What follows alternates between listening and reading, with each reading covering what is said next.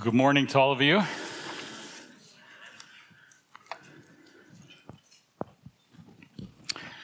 Leadership quotes abound in American business organizations, don't they?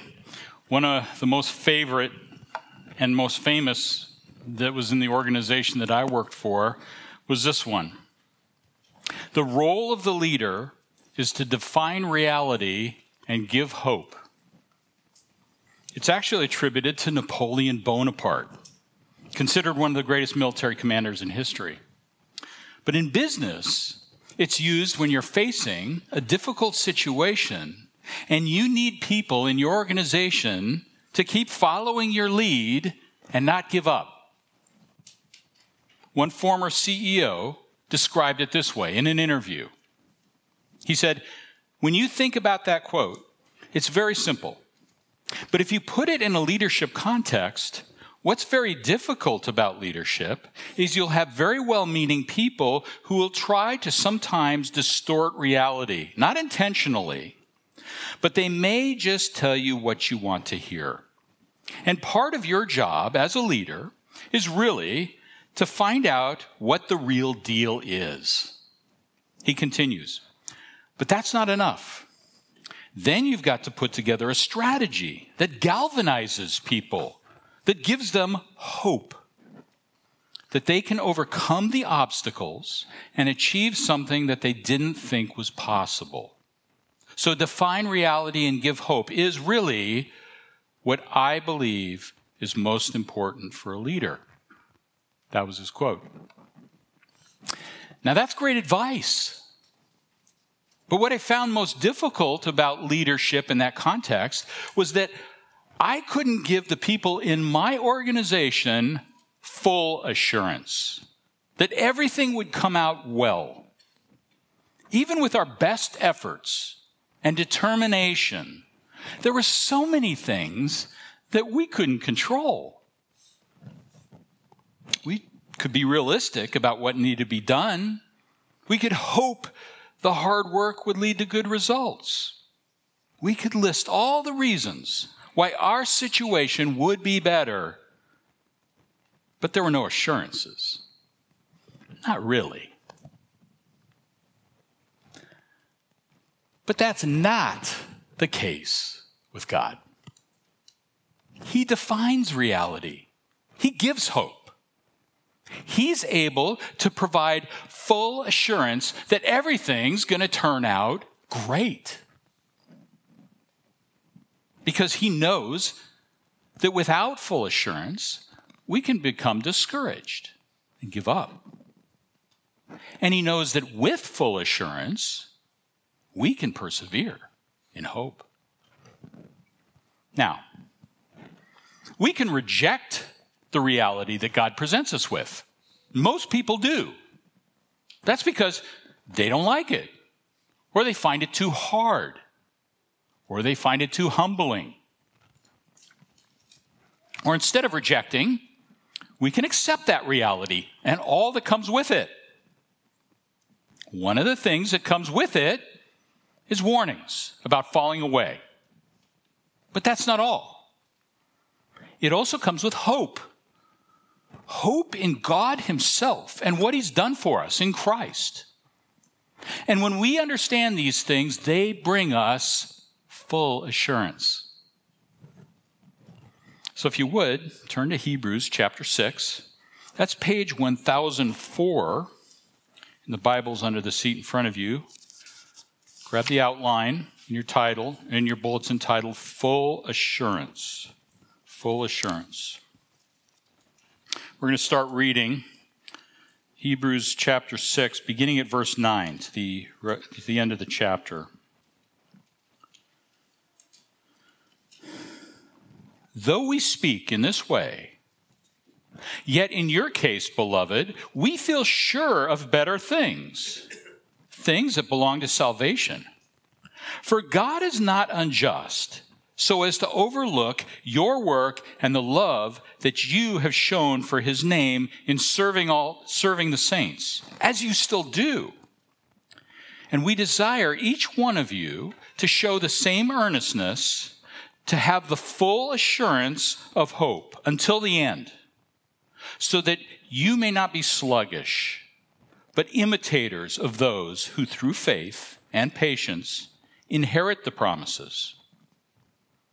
For when God made a promise to Abraham, since he had no one greater by whom to swear, he swore by himself, saying, "Surely I will bless you and multiply you." And thus Abraham, having patiently waited, obtained the promise. For people swear by something greater than themselves, and in all their disputes, an oath is final for confirmation. So when God desired to show more convincingly to the heirs of the promise the unchangeable character of his purpose, he guaranteed it with an oath, so that by two unchangeable things, in which it's impossible for God to lie, we who have fled for refuge might have strong encouragement to hold fast to the hope set before us. We have this as a sure and steadfast anchor of the soul, a hope that enters into the inner place behind the curtain, where Jesus has gone as a forerunner on our behalf, having become a high priest forever after the order of Melchizedek. Now, as Steve pointed out in last week's sermon, the author of Hebrews is writing to believers, and he's warning them. He's warning them not to fall away from all they've experienced in the Lord Jesus Christ by the work of the Holy Spirit. He doesn't want them to reject Christ and turn back to the old covenant just to stop getting persecuted. Yet, his expectation is that they will heed the warning. Why? Because they're believers. So he has confidence that his warning will bear fruit. So point one, confidence in salvation. That's what he's conveying to them after the warning is given. So look at what he says in verse 9. Though we speak in this way, yet in your case, beloved, we feel sure of better things, things that belong to salvation. Verse 10, for God is not unjust so as to overlook your work and the love that you have shown for his name in serving the saints, as you still do. To see this even more closely, look ahead to Hebrews 10:32. It's worth turning there, because the author spells out exactly why he's so confident. He says, verse 32, but recall the former days when, after you were enlightened, you endured a hard struggle with sufferings. Verse 33, listen to this. Sometimes being publicly exposed to reproach and affliction, and sometimes being partners with those so treated, for you had compassion on those in prison, and you joyfully accepted the plundering of your property, since you knew that you yourselves had a better possession and an abiding one. Therefore, do not throw away your confidence, which has great reward, for you have need of endurance, so that when you have done the will of God, you may receive what is promised. So he has good reason to be confident in their salvation. And yet, he has good reason for warning them. Point A. So he's confident that they're believers, but they're not acting like it. Look back at chapter 5, verse 11. 5:11. He had much to say to them, and it was hard to explain. Why was that? Because they'd become dull of hearing.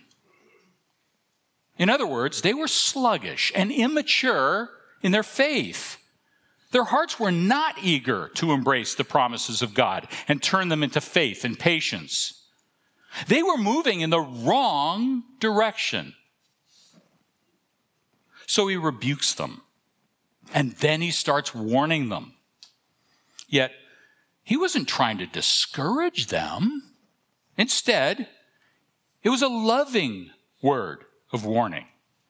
As Steve said, sometimes the most loving thing we can do is to speak some pretty hard truth to people and do it rightly, in love. And the warning is framed in terms of the impossibility of restoration. Point B. Look at what he says in chapter 6, verse 4. For it is impossible in the case of those who have once been enlightened, who have tasted the heavenly gift, and have shared in the Holy Spirit, and have tasted the goodness of the Word of God and the powers of the age to come, and then have fallen away, to restore them again to repentance, since they are crucifying once again the Son of God to their own harm and holding him up to contempt. It's a warning not to abandon the salvation that they know in their heads and they believe in their hearts, but are struggling to live out in their lives. So what exactly is impossible? Simply put, it's a salvation with Christ, a Christless salvation. So, you can't actively reject Christ or Jesus' high priesthood. You can't actively reject Jesus' high priesthood and be restored to what Jesus' high priesthood provides at the same time. He's talking about the sin of apostasy, falling away. So if you're actively walking in apostasy, you can't be restored. That's impossible. In fact, the author gives a very similar warning in chapter 10, verses 26 through 31. He says that if we go on sinning deliberately, after receiving the knowledge of the truth, there no longer remains a sacrifice for sins. Why? Because you've trampled underfoot the Son of God and have profaned the blood of the covenant. And what's the outcome? The fearful expectation of judgment. You see, the leaders of Israel at the time of Jesus wanted salvation. They just wanted it without Jesus. That's why they delivered him over to be crucified. That's why they held him up to contempt. They wanted God to defeat the Romans and give them an eternal kingdom. But they wanted all that without Jesus. Essentially, they said to God, no thanks. We want to be saved in some other way. We don't want a Messiah like him.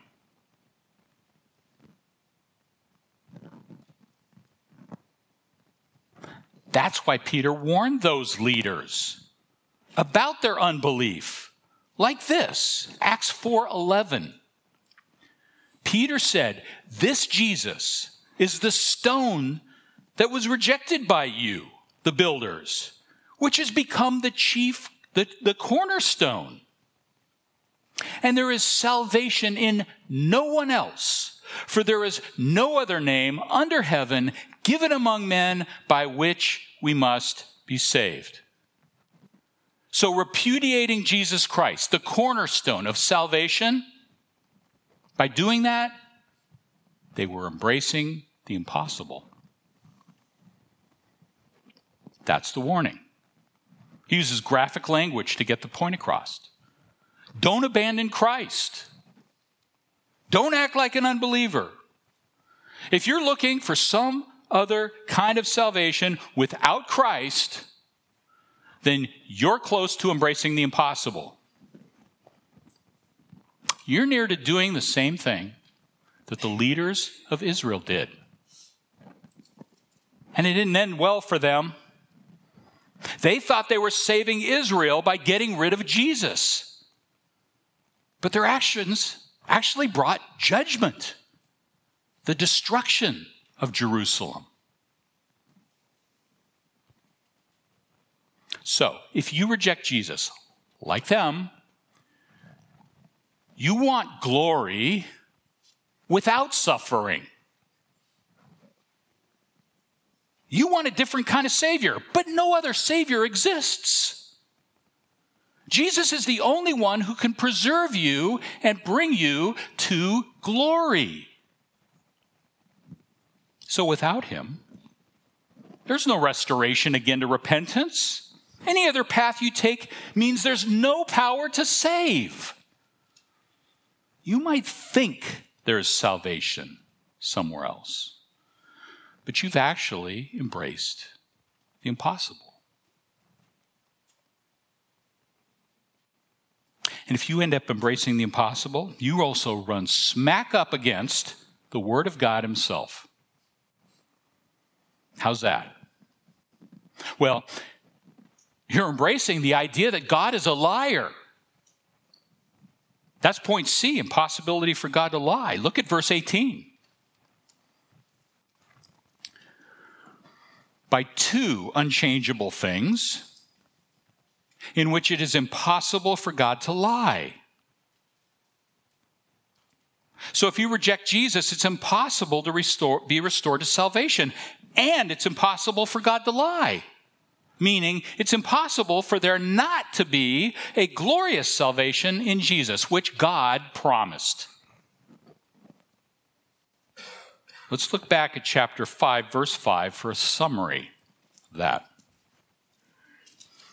Chapter 5, verse 5, it says, Christ was appointed by him, God, who said to him, "You are my son, today I have begotten you." As he says in another place, "You are a priest forever after the order of Melchizedek." So God gives two things, a promise and an oath, that Jesus is appointed as our great high priest. Salvation is in him alone. And since his appointment is after the order of Melchizedek, which he explains more in chapter 7, his priesthood lasts forever. These two things aren't new. He's quoting from the Old Testament, Psalms 2 and 110. They're a sworn statement from God that these things are unchangeable. God's promise and God's oath. And what he's sworn will be completely fulfilled. Why? Because it's impossible for God to lie. So, for the recipients of this letter to the Hebrews, they would be embracing the impossible if they abandoned Christ. That's the warning. They were close to embracing the idea that they didn't need Jesus, the sacrifices of the old covenant could save them. They were wondering if they could still have repentance from their sins without the high priesthood of Jesus. But Hebrews 10:4 says, it is impossible for the blood of bulls and goats to take away sins. There's only one name by which people must be saved. It's Jesus. That's the name. God has made it clear that if you seek salvation elsewhere, you're embracing the impossible idea that God is a liar. But as I said, the author was not trying to discourage these believers. He had confidence in their salvation. He gave them a loving warning designed to bring them assurance. He wanted them to see the futility of abandoning Jesus so that he could contrast that with the true hope offered to those who believe in Jesus. And hope in Jesus brings assurance. We're on point 2, assurance of hope. Here he's expressing the desire behind such a warning. In verse 11, he wants each one of them to show the same earnestness. What he's talking about is the same earnestness that they displayed by their work and their love described in verse 10. They'd already started to bear fruit in the name of Jesus by serving their fellow believers. And that work and love hadn't completely fizzled out, not yet. He adds, as you still do. So their work and love was continuing despite their fragile faith. But the point he's making in verses 11 and 12 is that the person who hopes in Jesus perseveres to completion, point A. Just look at what he says in verse 11. And we desire each one of you to show the same earnestness, to have the full assurance of hope until the end. Verse 12, so that you may not be sluggish, but imitators of those who through faith and patience inherit the promises. Notice the nature of perseverance. By persevering in their love and service to God and to one another, the believer has full assurance of hope to the end. That is, to the end of their life, whenever that comes. So, faith looks like something in the life of the believer. We observe that kind of fruit, the kind of fruit that people seem to be bearing in their lives. But there's only one way to really tell if it's genuine. It lasts. That's why perseverance is so important. Now, when we want assurance about whether someone is a brother or sister in Christ, don't we somehow try to judge the quality of their faith in some respect? We can't help it. Because people don't have on-off switches in their foreheads indicating whether or not they're a believer. So we listen to their profession of faith. We watch them get baptized. We see them coming to church. We discuss the gospel with them. We ask them how they're growing. Those are all very important. But what is the most important test of their faith? The one that gives full assurance. They persevere to the end. So when tribulation comes, Jesus gives us this assurance in Matthew 24:14. The one who endures to the end will be saved.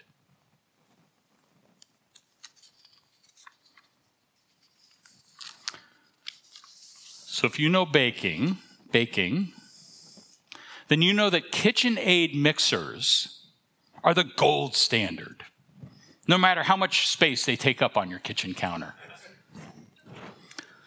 They were introduced to home cooks in 1919 and haven't changed dramatically since the Great Depression. They're just sturdy and stable. They last for a long time. So, what if all mixers were sold without labels? In other words, you didn't know what brand of mixer you'd bought. And there were many competing brands that looked similar, but weren't of the same quality. How could you tell the difference? Well, you need to start using it. You'd have to whip potatoes, process food, grind meat, make pasta, shred chicken, mix batter, and things like that. And then you'd have to do it for many years. And if the mixer performed like a KitchenAid for a long, long time, you'd know that it was genuine, the real deal. So the warnings in this letter came to believers because they'd grown dull of hearing. The author wanted to arouse them from their sluggishness so that they would persevere in faith and know that their faith was genuine. That brings full assurance of hope. a hope that will not fail them. But it's a hope that imitates other people. That's why. Specifically, people who through faith and patience inherit God's promises. And of course, most prominent in that group is Abraham, the man of faith, which is why his example is highlighted. Look at point B, example of Abraham. There are three aspects to learn from Abraham's experience of obtaining his promise from God. The promise was guaranteed by God, expressed by God, and received by Abraham. Verse 13. For when God made a promise to Abraham, since he had no one greater by whom to swear, he swore by himself, saying, surely I will bless you and multiply you. And thus Abraham, having patiently waited, obtained the promise. Now, the notion of swearing is important, as verse 13 indicates. This is not a spewing out of cuss words. Instead, it's the idea of taking an oath. For example, we can swear by our own name. I could say, you can take my word for it. In other words, trust me. That might be acceptable if I'm a trustworthy person. But often people want to escalate the truthfulness of their statement. They want to demonstrate that their word can be trusted. So they swear it in the name of something or someone greater than they are. In a courtroom, you put your hand on the Bible and you swear to tell the whole truth and nothing but the truth, so help you God. So you're swearing it before God. So, what if God wants to demonstrate his own truthfulness and trustworthiness? Who does he swear by? After all, there's no one greater than him. So if he wants to guarantee a promise, how does he do it? The author of Hebrews tells us. In fact, God tells us himself. He swears by his own name. But what is he swearing to? And what does the promise guarantee? Well, the promise that these verses refer to involved Abraham's son Isaac. Now, when God first called Abraham in Genesis 12, he said, I will make of you a great nation. That, of course, inferred that he would have a son. And Abraham obeyed God. But in Genesis 15, Abraham was still childless. He reminded God that he promised to give him a son, and God affirmed his promise. When we get to Genesis 17, Abraham's faith seems fragile. He's fathered a child, Ishmael, by his wife's servant, with his wife's encouragement. Abraham asked God to bless him through Ishmael, but that was contrary to what God promised. God countered that he would bless Abraham through a child born to his wife, Sarah. It was a difficult promise for Abraham to believe because by this time, Sarah was past the age for bearing children. In fact, in Genesis 18, Sarah laughed at the idea. But the Lord replied, is anything too hard for the Lord? Then we get to Genesis 21, when Sarah conceived and gave birth to Abraham's son. Both of them were very old. God did what he said he would do. It was a miracle. But was that the end of Abraham's difficulties? No, more still lied ahead. His faith was tested further.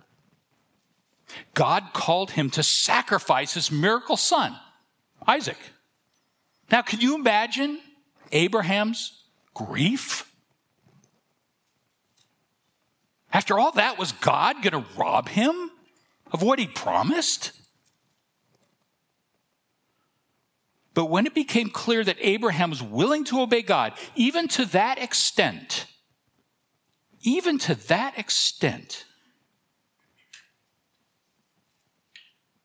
he said to Abraham, God stopped him, and he said to Abraham, Genesis 22:16, by myself I have sworn, declares the Lord, because you have done this and have not withheld your son, your only son, God said, is quoted in Hebrews 6:14, I will surely bless you.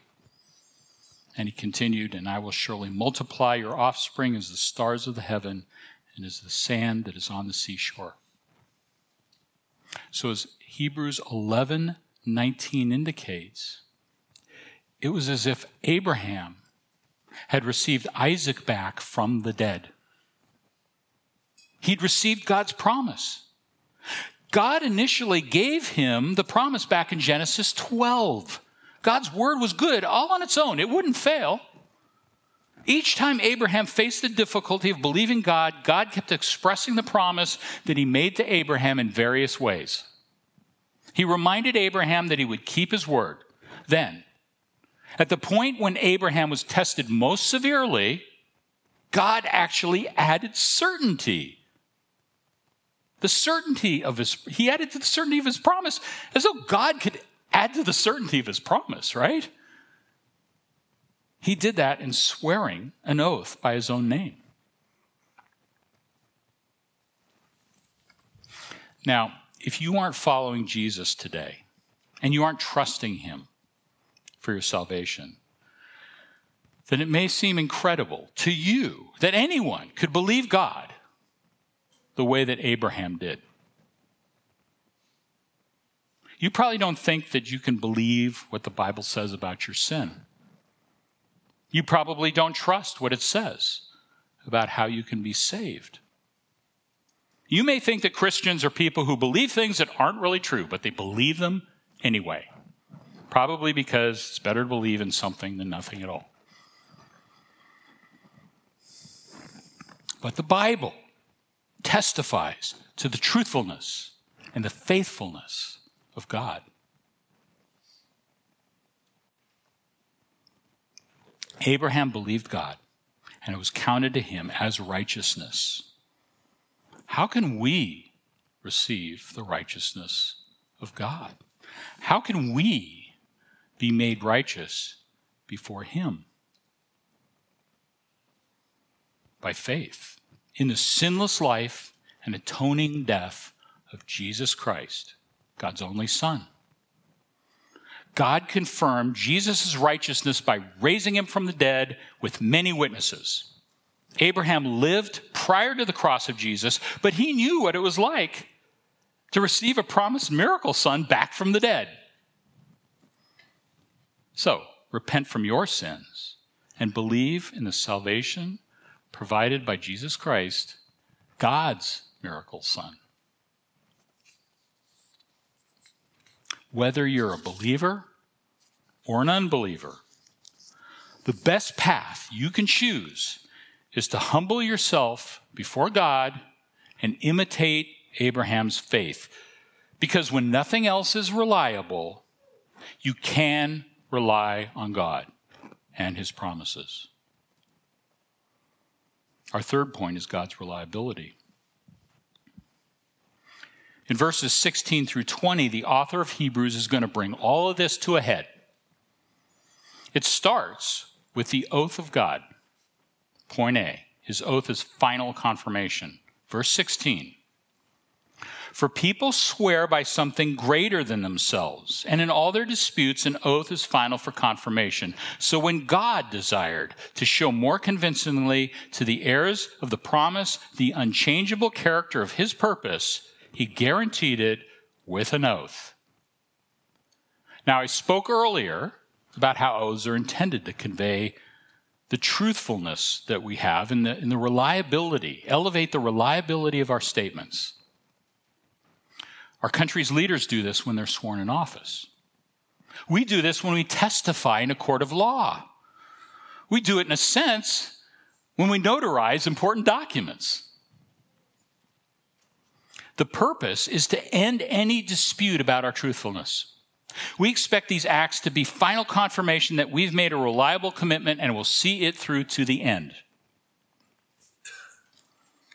That's what's being described in verse 16. That explanation sets us up for what God did. He's faithful, but he wants us to know that about him. Because like Abraham, we're heirs of the promise. So God desires to convince us by the word of his promise and the guarantee of his oath. He wants to end any dispute. He wants this to be his final confirmation so we can have full assurance. But what's he confirming? His unchanging purpose. His unchanging purpose. We should see that in God's character. God doesn't change, so his word doesn't change. We can rely on him because of his very nature. Not only is he reliable, but he defines reliability for us. All we need to do is look to him to understand what it means to be reliable. When he says, trust me, we can confidently trust him without reservations. So, trusting God means that we hold fast to his word. Point B. Verse 18 says, so that, that's a purpose statement, so that by two unchangeable things, the promise and the oath, in which it's impossible for God to lie, we who have fled for refuge, now listen to the purpose, might have strong encouragement to hold fast to the hope set before us. So encouragement is the purpose. But it's based on God's promise and God's oath. The promise and the oath are both certain because God does not lie. And the encouragement is strong. So it results in us holding fast to the hope set before us. So God's word is crucial to maintaining this hope. It's vital that he's not lying to us. We're trusting that God has been truthful about providing a refuge for us.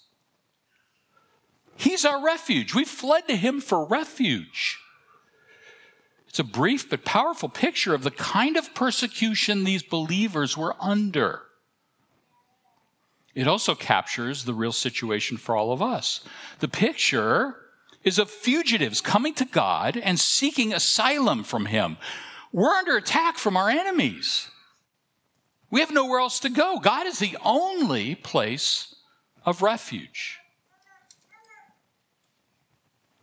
Doesn't that remind you of what Peter said to Jesus? In John 6, many of Jesus' disciples turned back and stopped following him. So Jesus asked his 12 disciples, those who were closest to him, do you want to go away as well? But Peter answers, Lord, to whom shall we go? You have the words of eternal life, and we have believed and have come to know that you are the Holy One of God. That should be our answer as well. But is that your answer?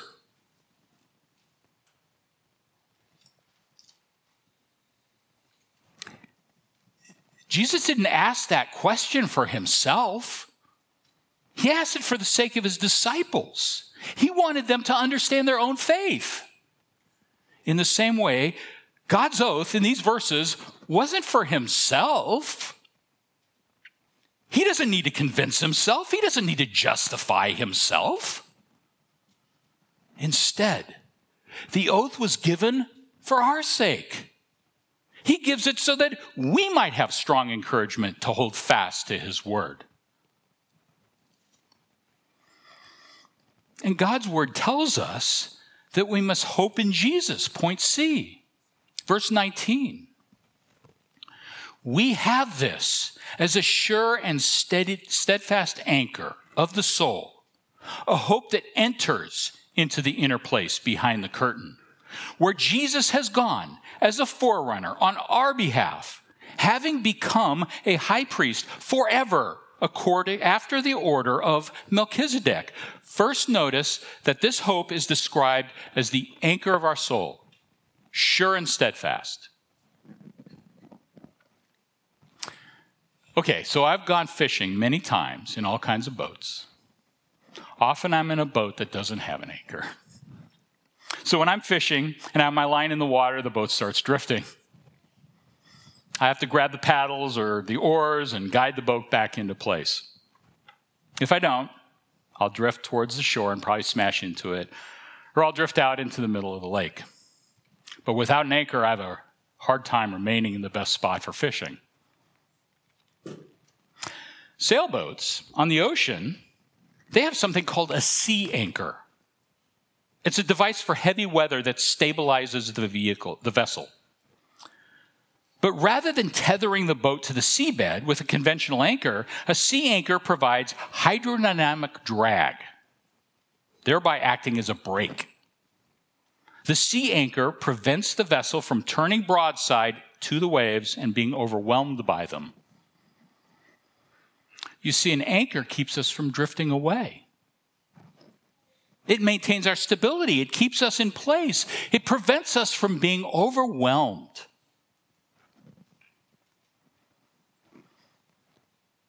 What's the anchor of your life? Where do you go when you feel like you're adrift? What do you turn to when you're feeling overwhelmed and you need stability? The people in Hebrews were under pressure, persecution. So they wanted to turn back to the familiar. They were tempted to dump Jesus and cling to the old covenant. And what about you? Where do you go when life becomes difficult? Do you turn to the security of money? Do you want the distraction of immoral sexual relationships? Do you look to powerful people to save you? What do you do? Really?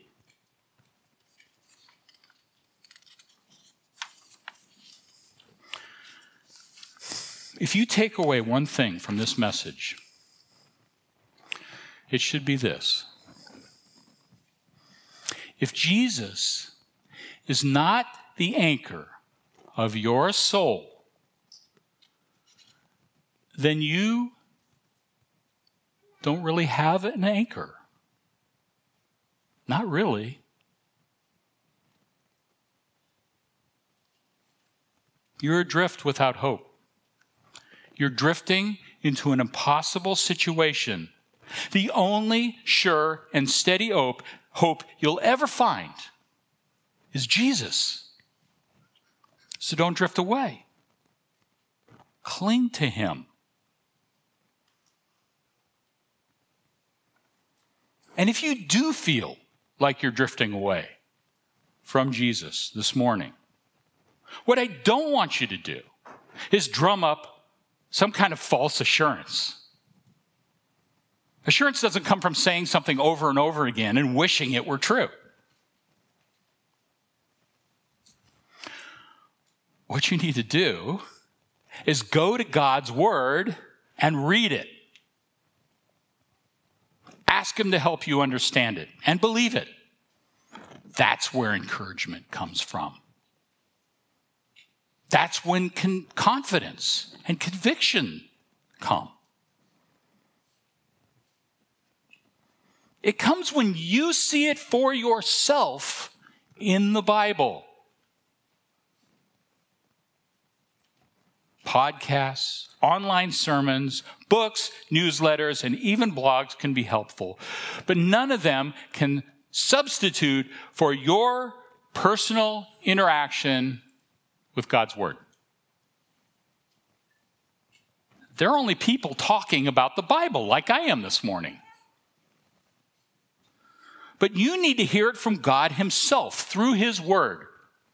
That brings a hope that we can hold on to in the storms of life. And it's correct to say our hope is in a person. Verse 19 describes it as a hope that enters into the inner place behind the curtain. So hope does something for us. It's active. The inner place behind the curtain is what? It's the Holy of Holies.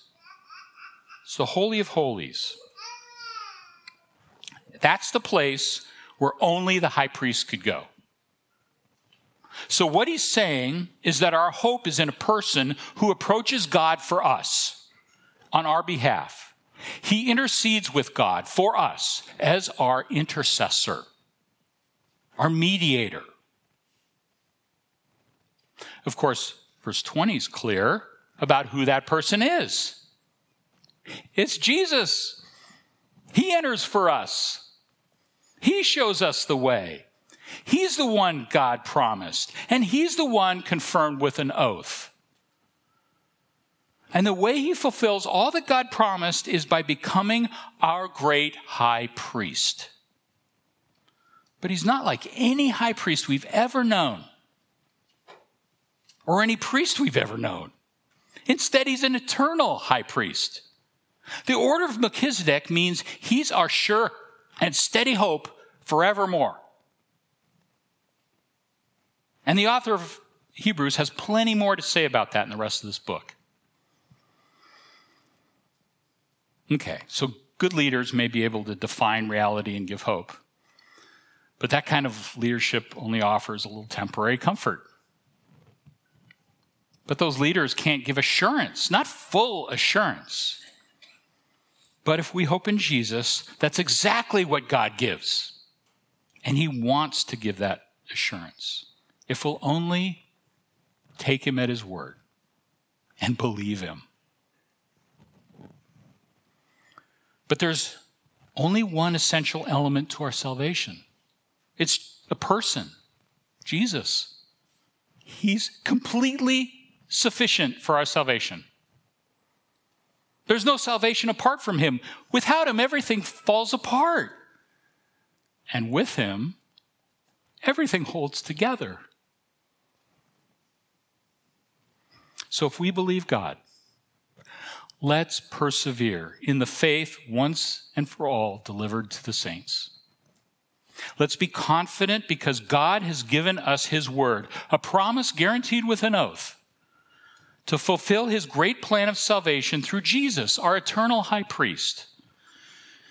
And let's rest in the full assurance we have from God, even amid life's difficulties. Would you pray with me? Father, we thank you for your word and what you've done in this passage, what it declares. And I pray that we would go to your word and read it for ourselves and hear from you by your word about your faithfulness and about your trustworthiness, and that you would give us grace to believe it. We thank you for Jesus, our great high priest. We thank you that he enters the Holy of Holies in the heavens on our behalf and mediates for us before God. And thank you for his righteousness that can become ours in his name and for his glory. Amen.